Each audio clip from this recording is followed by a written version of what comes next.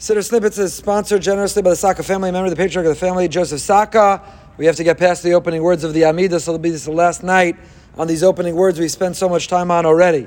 Baruch atah Hashem Elokeinu v'Elokei Avoseinu. We spoke about the Baal Shem Tov, the balance, all of our relationship with Hashem as a duality, the tension, the dual components of a relationship we forged and formed on our own.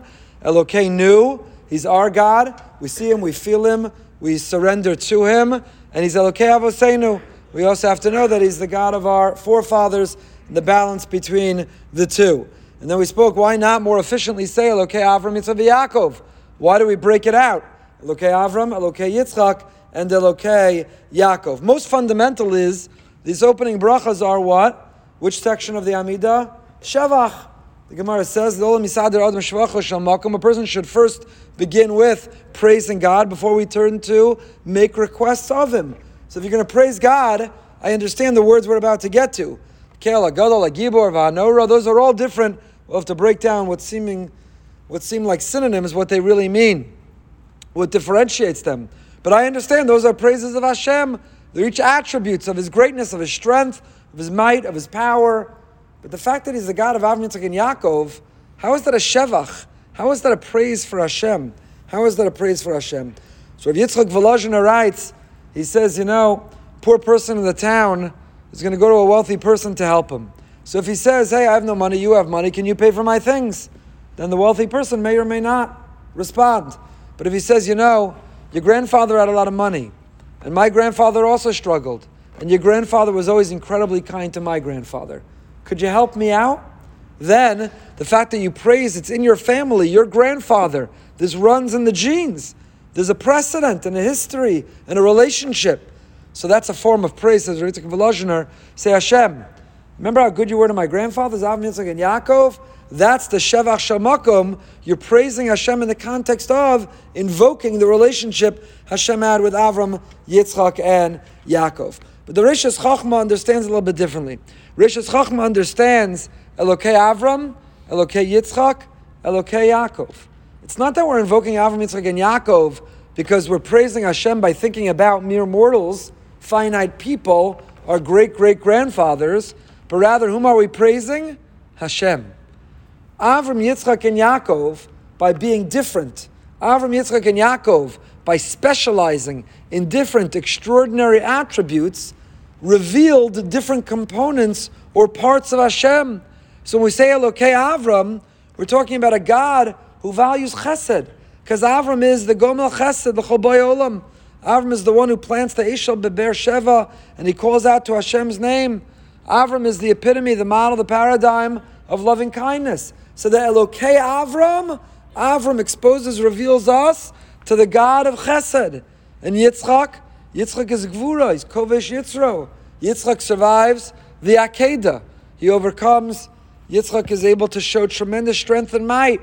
And Elokei Yitzchak is revealing that component within Hashem. And Yaakov is Midas Esak HaTorah. Yaakov is the Ish Emes. So he reveals, he exposes us to that component of Hashem. Says the Rishas Chachma, the reason this is Shvacha Shamakom, this is included in the bracha of praising Hashem, because each of them revealed a different aspect, a different component, a different part of Hashem. Another interpretation says, Hashem chose Avram, Hashem chose Yitzchak, Hashem chose Yaakov. We're talking about Elokei Avram, Shebachar Ba'Avraham. Hashem chose each one, and we should feel that we're chosen. We should feel that we're charged with a task, a mission, a purpose.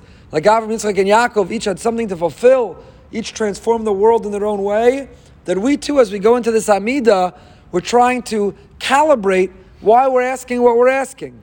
We could ask for what we want because it serves our needs. Or we could ask because we say, Hashem, if you give me wisdom, and you give me health, and you give me wealth, and justice, and redemption, and all the themes of Amidah, why am I asking for those things? Not so that I could have the most comfortable and happy and convenient life. Why do I want those things? Elokei Avram, Elokei Yitzchak, Elokei Yaakov. You chose each of them, and I know you chose me for a purpose and for a mission. But if I don't have the resources, and if I don't have the health and the strength, then how can I fulfill my unique mission in this world?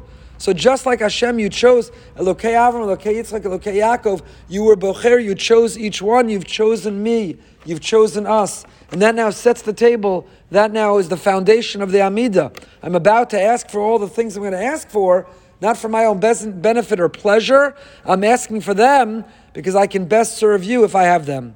And lastly, the final interpretation, with this will end these opening words of the Amidah, is I think maybe the most powerful.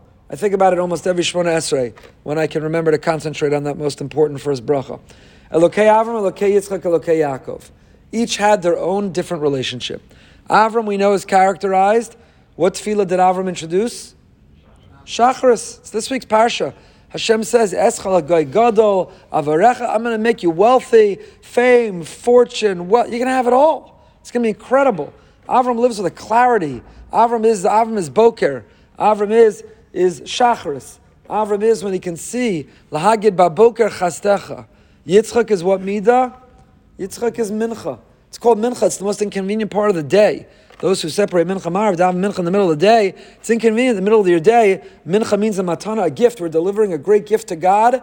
Now with the clock change, if you were in Manhattan and working, or wherever you are that you're working, if you can find a way to squeeze a mincha in, all the more so with a minyan, what a gift you're giving Hashem. It's not easy. It's not easy to be able to coordinate. And Yitzchak is the middle of the day, what mincha represents. And Yaakov's life was filled with emunascha baleilos. Yaakov introduces us to Marav. So lest we think that there's one relationship with Hashem that permeates the morning, the afternoon, and the evening, a Shachris and a Mincha and a Marav, and Avram, Yitzchak, and Yaakov. There are days in our life, there are hours or minutes in our life that are Avram minutes.